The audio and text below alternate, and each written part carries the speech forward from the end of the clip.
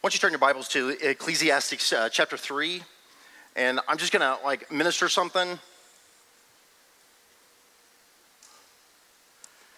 that is about this season, and I'm calling this, I've got three titles: Staying Steady in the Famine, Barren to Birthing, and Transitioning when the Brook Dries Up. And they're all about the process that happens when we're in a season that's not setting our bells and whistles off, that we can't discern as well, that really is a transitional season. And I'm 54 and still trying to learn to do these better than I have done in the past. I sometimes miss what he's doing. I get in the fun seasons and the prospering seasons, and it seems easier. But it's really honestly not. The Lord's asking for discernment for us because there's the give and the take. There's the contracting and extracting that happens in the process with the Lord. I've been around long enough. I should know this. He's led me into wilderness times, and he takes us to the public, and some things begin to really just take off. But we're in one of those moments right now. And I wanted to just say that I think this actually applies to everybody's life, and it's kind of some stuff that's I wish had been talked to me about when I was in my early 20s. Just discerning the season you're in and beginning to agree with it. The Lord, for me, has often had to wrestle me into the next season because I'm so deeply hanging on to the last one or the ideal one that I want to come, and I'm missing the season that I'm in the moment, you know? And the Lord's just never, ever wasting time, And so in Ecclesiastes, the wisest man ever to live wrote what you know is a pretty famous verse. It says in 3:1, "For everything there's a season and there's a time for every matter under heaven." And then it goes on. You remember, a time to do this, a time to do that, a time to live, a time to kill, it goes through multiple of those things. And then down at 11 it says, "And he has made everything beautiful in its time. Also, he's put eternity in man's heart, yet so that he cannot find out what God has done from the beginning to the end." The first part of 11 I want to say is that there is for everything a time and a season. And then there's the promise at the end of listing a bunch of them. You read them later.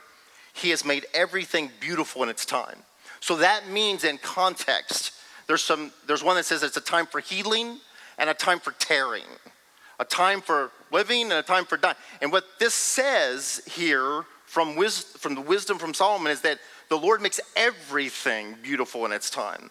Every season, the good and prosperous ones and the dry and the hard ones have got purpose and are bridging us to the purpose of the Lord. And so I want to say again that I think that the body of Christ really struggles with staying in step and discerning their season. We're again either living in the past one or we're longing for another one, and we miss the one we're in. We keep thinking, if this and that and the other thing would change, then I would be able to get to my destiny. And that's just absolutely not the story of the Bible. Yet the scriptures are such a gift to us because they show us places where people stumbled in their seasons. They ended up missing them, and it really muddied the waters in the process. And so one of those places is in Genesis chapter 12, 1 through 10. It talks about Abram, and he's going to be Abraham later. But I've referred to this a lot. The Lord spoke this into my heart, burned it into my heart in 1999. I thought it was a warning for everybody else I knew. But it was really for me, and it's a principle in the scriptures. And it's the story of Abram leaving his father's country in Genesis 11, you remember? And he obeys God at the call and goes into the promised land, or what's Canaan land at that point. And he said, "Go from your country," is what the Lord said. "Leave everything." And so he leaves it. Now, I don't know how well they were doing, but all the odds are that Abram and his dad and brothers and cousins were all prospering. They were all doing fine in Ur. But he leaves that and goes over in obedience to Canaan land and gets himself positioned. Listen, this is so huge. He gets into the land. He moves around the land, and we can pop through that. He goes to Shechem and various places, pitches a place, makes an altar at Bethel. It's all going really well as he obeys God and is feeling the euphoria of that.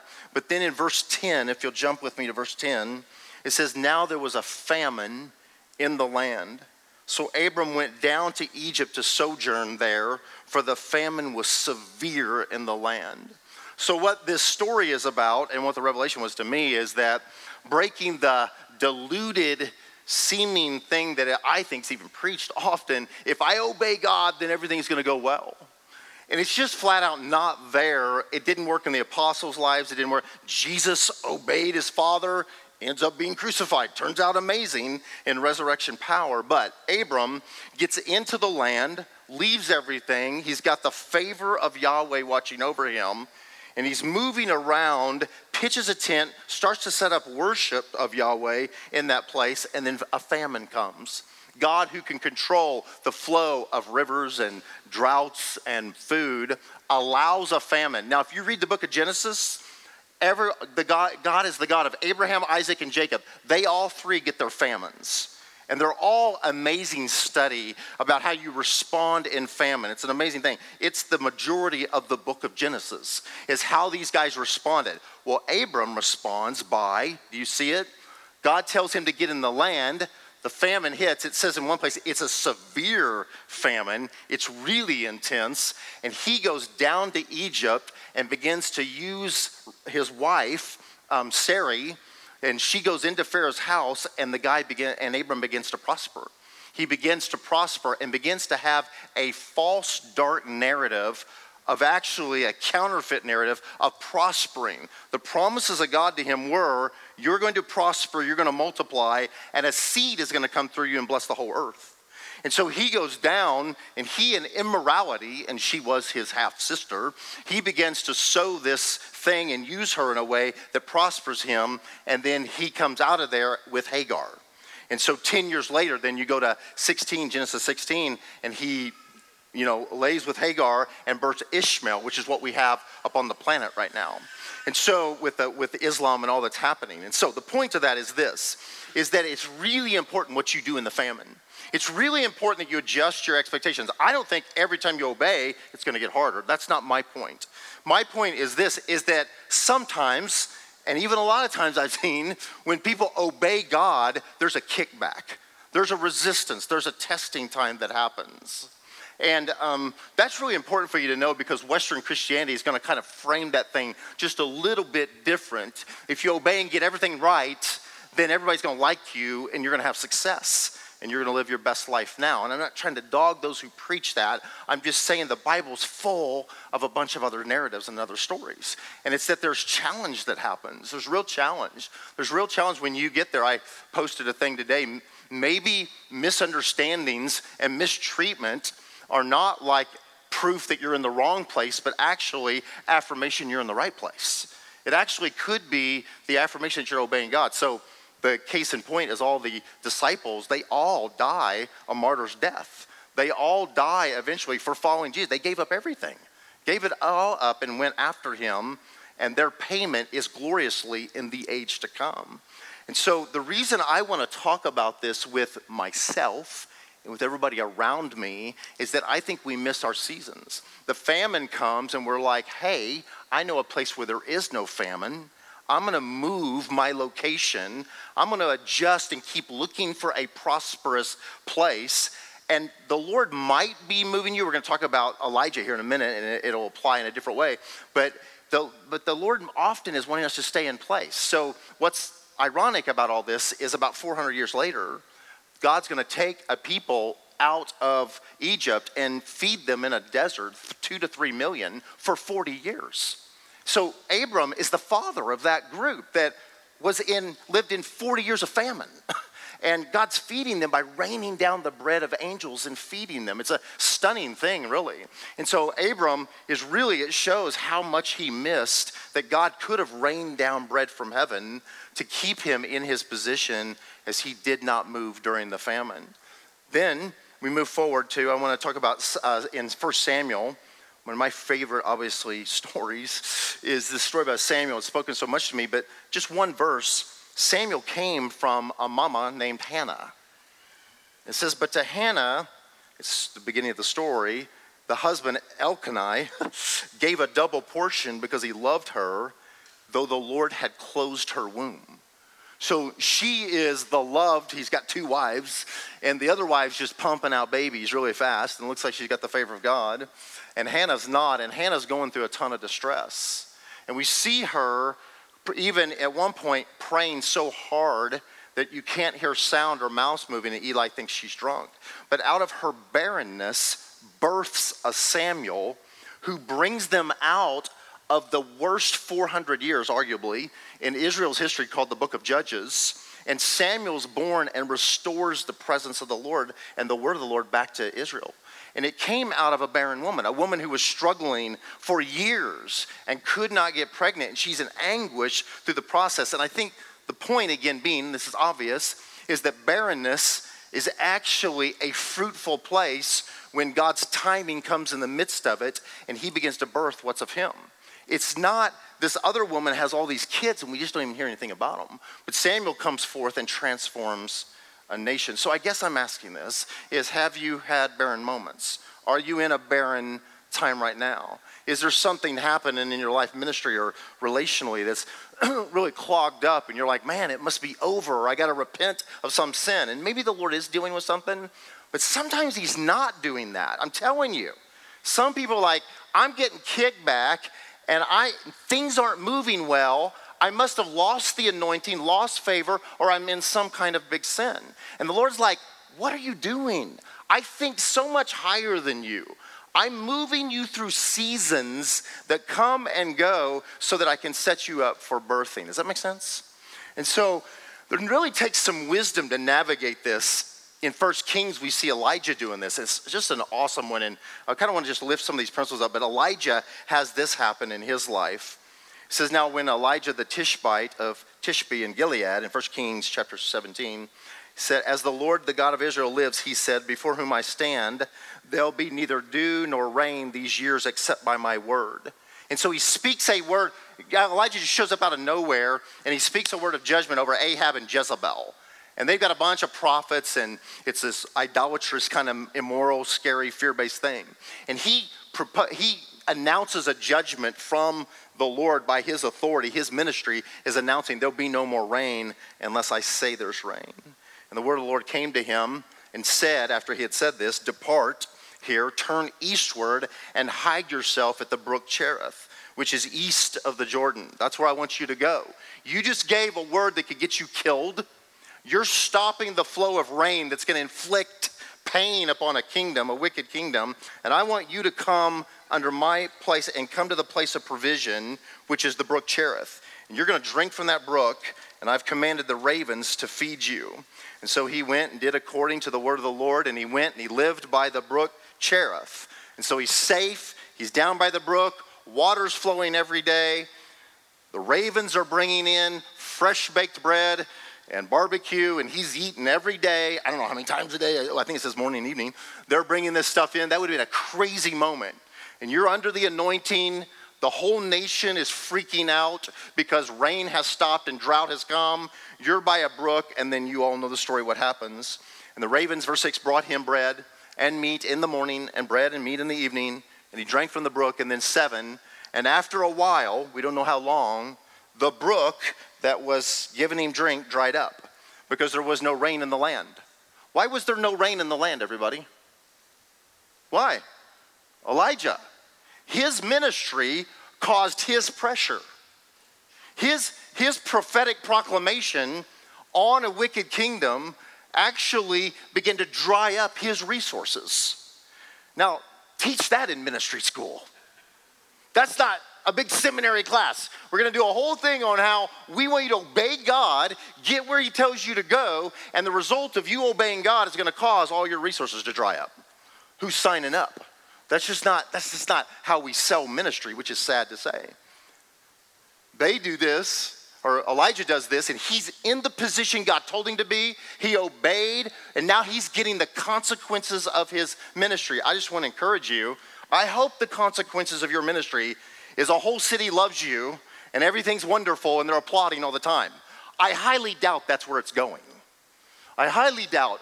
If you're obeying Jesus and the Holy Spirit and you're confronting an antichrist spirit in the earth, you're going to come up against it. It's taken me a long time to get this. A little bit because I'm just like, I got shame and I'm worried about what did I do, and I'm listening to the accusation of the enemy. And listen, you need to respond to the convicting work of the Holy Spirit. We do need to make adjustments. I'm not saying that's not true.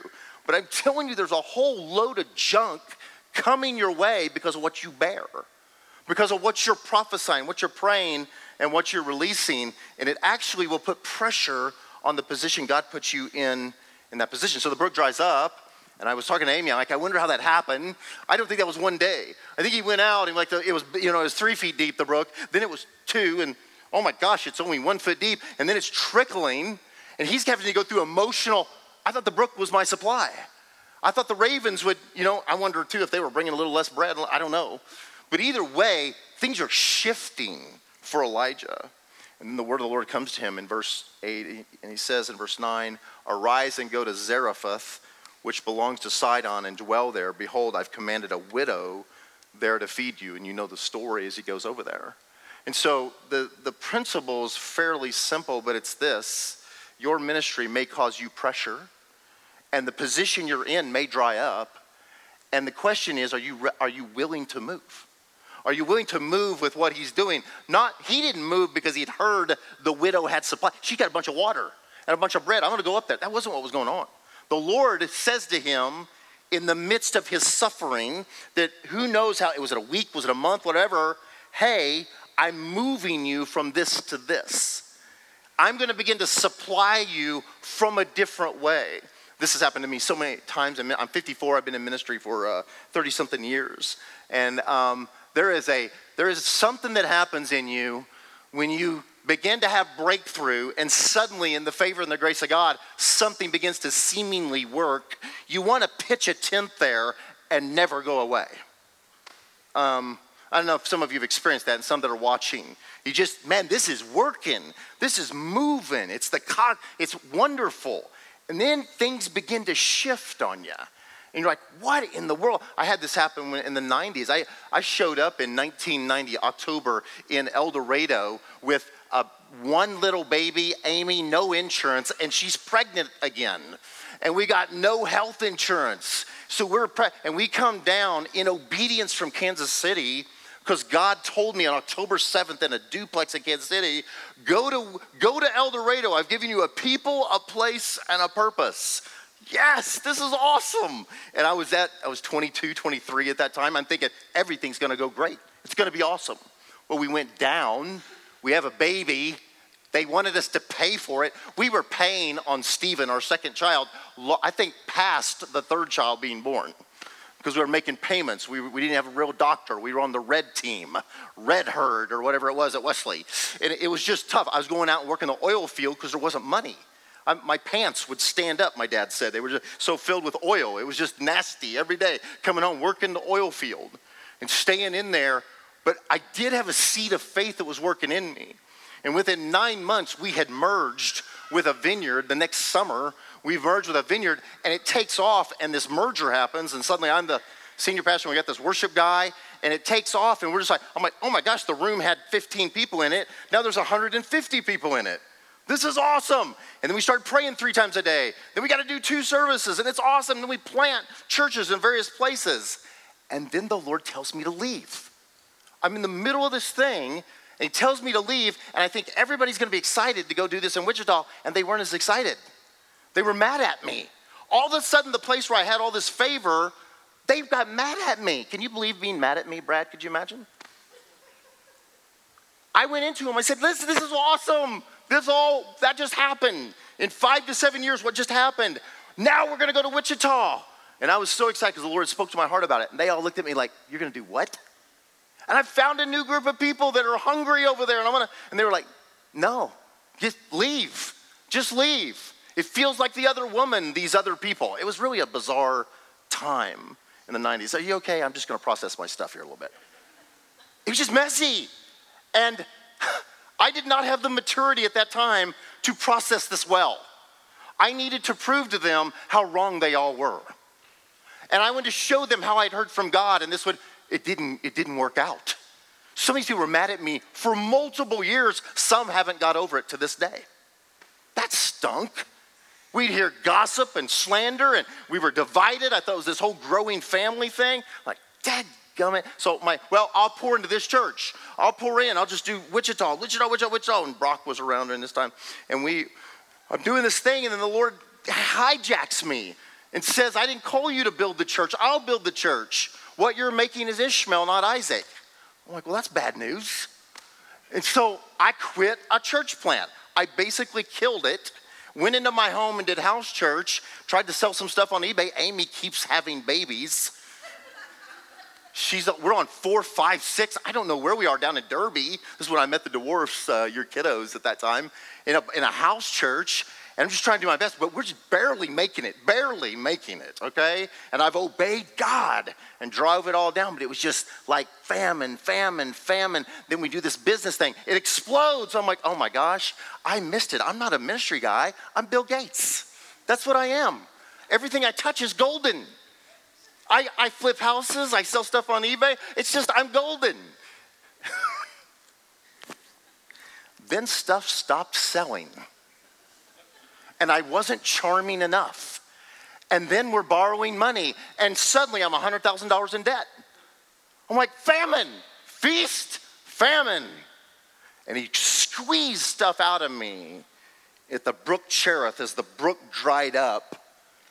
And moved me out of a position and prepared my heart to start the Equip ministry in 2004 as I came out of hiding and paid off debt. And Amy kept having babies, and somehow he fed us. I don't know how. It's amazing, but it was famine and then feast. Famine. Listen, when the prayer movement stirred up, I was in a famine time. So in 2004 we started Equip. It just explodes again in El Dorado. We're down at a little school down by a dump. It stinks. If the wind's earlier, you remember, if the wind's blowing the wrong way, it's brutal. This is not an attractional church situation. The place is packed out. Mice everywhere. It just packed out. It was ridiculous. We didn't know what to do. Then we go to the middle school in town. People keep coming. I'm like, oh my gosh, favor again. We've reached it. In the middle of all that, and then some stuff hit the fan. Some people got grouchy with each other. They got funky with each other in 2011. It was a rough year. I was like, the people who are being nice to me are now being mad at me. They're being mean. I'm like, what's the deal? Don't they know I'm anointed and awesome? And they just had lost that a little bit. And so they're talking about me. Then they're mad at me. And I'm like, what just happened? And it kind of whittled down. And then we felt like the Lord had asked us to come back to Wichita. And I'm meeting in Great Harvest Bread with 30 people. Brock, it's something like that. We're meeting in a bread store in 2013, and I think we're going to explode over here. It wasn't exploding. A year goes by, a year and a half, and we're just in the bread store doing our thing. I'm like, what am I doing here? I can't make anything work anymore. And I think actually in El Dorado, people are leaving again. I don't know what's happening. And I think it's all done, and then, not all done, but I'm just laboring at it, and it's weak again. And then I jump on a plane and go to South Korea and North Korea in May of 2015 on a trip I didn't want to go to. And the Lord drops in my heart, there's global consequences for what you do with prayer in Kansas. In a hotel in China, I'm like, what am I doing here? They've tapped my phone, and I think they're going to throw me in jail. I was just convinced. Prostitutes are sticking the flyers underneath the door. What am I doing in China? I hate traveling. Sorry, not a very missional heart. This is just the truth. And in the middle of all that, pain, pressure, bop, global consequences for what you do with prayer in Kansas. What? Global. So I get on the plane, Beijing, come back, graduate a daughter, and I start going after every prayer person I can find and talking to them. And here was the weird thing. They all start listening to me. They all start listening. They're like, what? Yeah, let's do it. What do you want to do? Let's do it. People I didn't know. I've told this story before. So guys were telling me, call the city together. And I didn't have any ability to call the city together. I didn't know anybody. One guy said to me, you knew all the black pastors. I was like, I didn't know one black pastor in the city. But I went and got to know them, and I say the word, and suddenly a lift, like, oh my God, they're coming to prayer meeting. And then prayer meeting, hundreds, 1,000, oh my gosh. And I'm in the middle of a prayer movement. And then COVID kicks us in the gut. You can't meet anymore. And then it's like, where are we? What are we doing? Stay home for 2.5 months. And then I'm over here, and we kick back up at Reliance. I'm sorry, I'm almost done. I've almost caught up. You can do the timing. But I'm there again. Now, things are a little unusual because the connection, the city and the favor, and there's just some crazy good stuff going on. And, but a little bit, I'm there again of like thin, the brook drying up a little bit, and Matt and some others have heard me freak out. Just freak out again. Like, what's happening? And then the Lord's got my attention. I go, listen, what are you doing? Listen, here's the deal, and I'll mostly end with this. When a pastor says that, he hardly ever means it. But I have always gone 20/20 looking back, been amazed at how the Lord was working. And I know he's appreciative. I'm like, Lord, you weren't screwing up back then. You were really doing good. Praise your name. The deal is he's been challenging me to get on the upfront and start praising him before it happens. Does that make sense to anybody? I'll do it when I get through and I did the trip and then the prayer movement, woo, you know what I mean? Yeah, I'm like, oh, of course it's working. I'm acting like I know what I'm doing. I don't know what I'm doing. I'm just walking with the Lord. And he's like, listen, we're going to do this. I'm going to shut it down for a while. You're going to move this. That's why he said to me, don't try to repeat the last season. I need you to get ready for the next one. It's an amazing thing that's about to happen. But I want you on the upfront praising me for what I'm about to birth. And I think that's where we are and where I'm at and where you're at right now. Right now. I think that he wants to shift our minds about barrenness, droughts, and thin seasons. I think he wants us to begin to heighten our expectation. Oh, if he's brought me here, then we must be about to have another baby. We must be about to birth something. And I think that's what's about to happen right now. I think that I'm at the precipice of a milestone in a moment in ministry. It's not about greatness and volume. I don't mean that. But I mean true impact, clearer to my call. And I think it's happening to multiple of us in this room. And I just want to say to some of you that are younger, some that are my age and fellow sufferers, we've got to change our attitude and our mind about our seasons. Listen to this. Remember I said I was about done. This is the one. I think this is where I'm going to be done, right here. In Luke 24, I think it's Luke 21. It says that the disciples, he's pronouncing, the Pharisees, he's pronouncing judgment on Jerusalem. How I've longed to gather you as a hen gathers. I've longed. He's speaking as Yahweh. He's God in the flesh. He's like forever wanted Jerusalem to. He said, but then I showed up and you missed the day of your visitation. Their whole life was about waiting on and recognizing and responding to the Messiah. The Messiah had manifest in their day.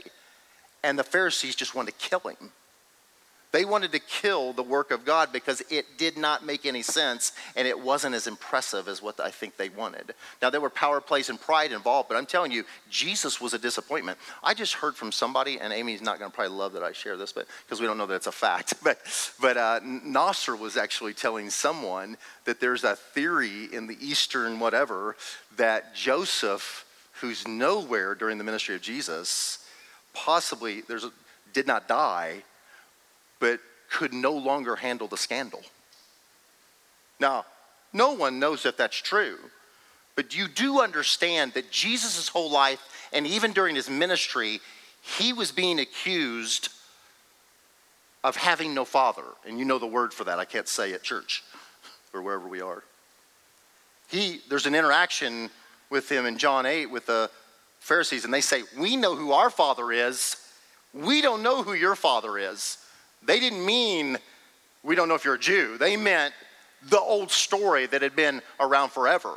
That woman got pregnant up in Nazareth, and she wasn't married yet. That thing followed Jesus' life. And listen, angels show up and talk about how awesome you are, and a miracle birth, and it is, and kings come from Iraq and bring you presents. That's pretty cool birth. But then we don't hear much from you for 30 years. What were Joseph and Mary doing? He's 15. He's 20. He's 25. You're waiting, nothing. And it's not until he's 30 that the man with scandal comes forth as the Messiah, and we get 3.5 years history of his ministry. That looked foolish and had scandal in it. And I'm telling you what, look, even more foolish is 3 days of death. Let myself be killed. It's hard to process that. His leadership team couldn't process that. They left him and betrayed him, but it changes the world. A tomb becomes a womb that births a new movement upon planet Earth. So I wonder how your suffering is. I wonder how your desert and your barren place is, because I think it's real important that we lean in, and I wish I could have earlier leaned in to appreciate and praise him during these seasons, because the Lord's getting ready to birth. He's getting ready to birth the most amazing thing we've ever been part of. And it's going to have to be by favor and grace. And so I felt like I was supposed to say that. So I just said it. And I'm making no prediction. I didn't know. But I feel like it's kind of like, you don't have to know.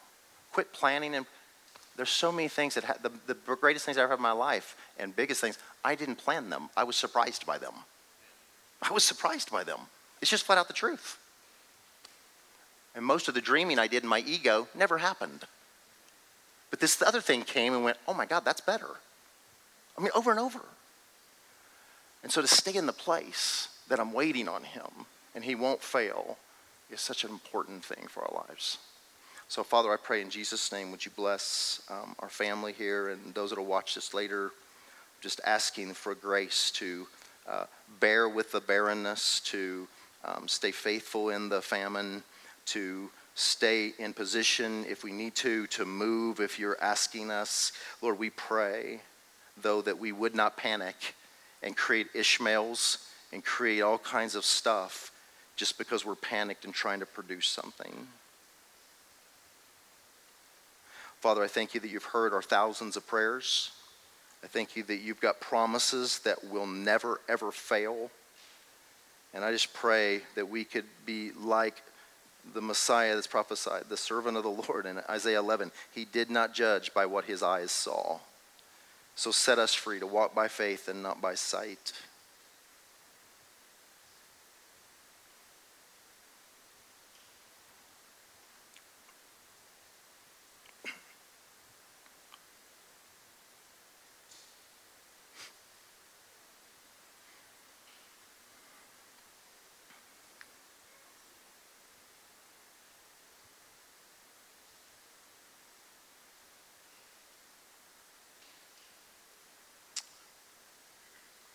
Father, we give you this season, and we thank you for it, and that you make everything beautiful in its time. Everything you make beautiful in its time. I just pray for grace and the patience to give you time. Teach me, raise up leaders and young generation that would wait on you and never panic in the pause and never turn into idolatry the big season. I just pray our hearts could stay steady. Would you be our treasure, number one? And may we learn from how you've dealt with us. You've never, ever failed us. And so just real quick before we leave here tonight, I'd like everybody that's 25 and younger to stand up where you are really quick here. Just you guys, you youngies, yeah. I just want to pray for you with my old friends here that are 26 and older. I want to pray for you. I hope to God that you can hear a little bit of what I'm talking about tonight, because it will save you from 1,000 troubles. And so if you don't mind, old people, extend a hand toward or a heart toward these young people, and let's just pray. Father, we pray for a young generation that can respond to your leadership when you lead them into the fruitful and bountiful place that's exploding with fruit, or you lead them into the desert place. I pray they not panic. God, let them, may they be a young generation with maturity and wisdom beyond their years to be able to steward the seasons they're in. I pray they not move out of position. I pray they stay. I pray they not judge by what their eyes see and by success and fame. Lord, we pray for patience in the process, wisdom. Bless them, we pray, in Jesus' name. Amen and amen. Thank you for that. Everybody else, old people, you got this down? Everybody good? You know what season you're in? What's the name of your season? Waiting, patience, and endurance. Anybody? What's the name of your season right now?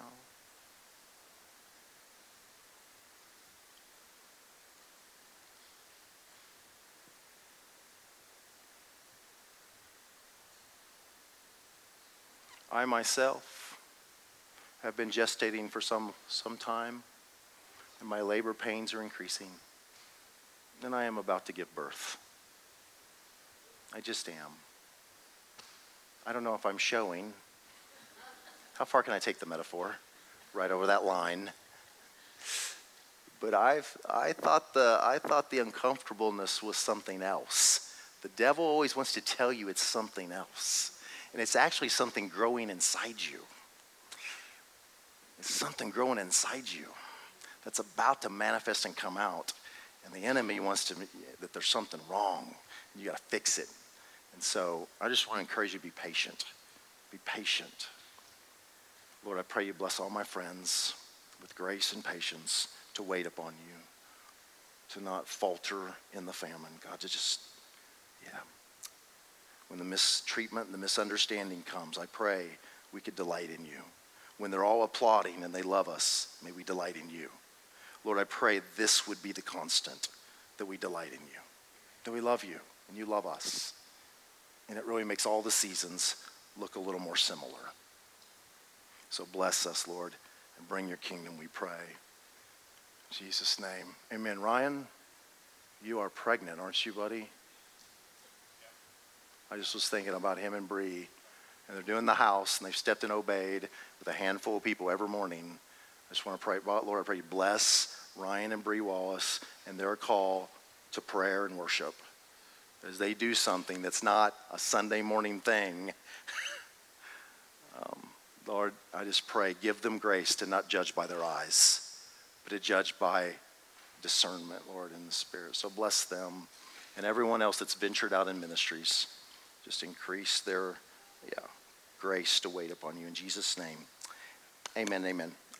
I'm done. That's it. God bless you.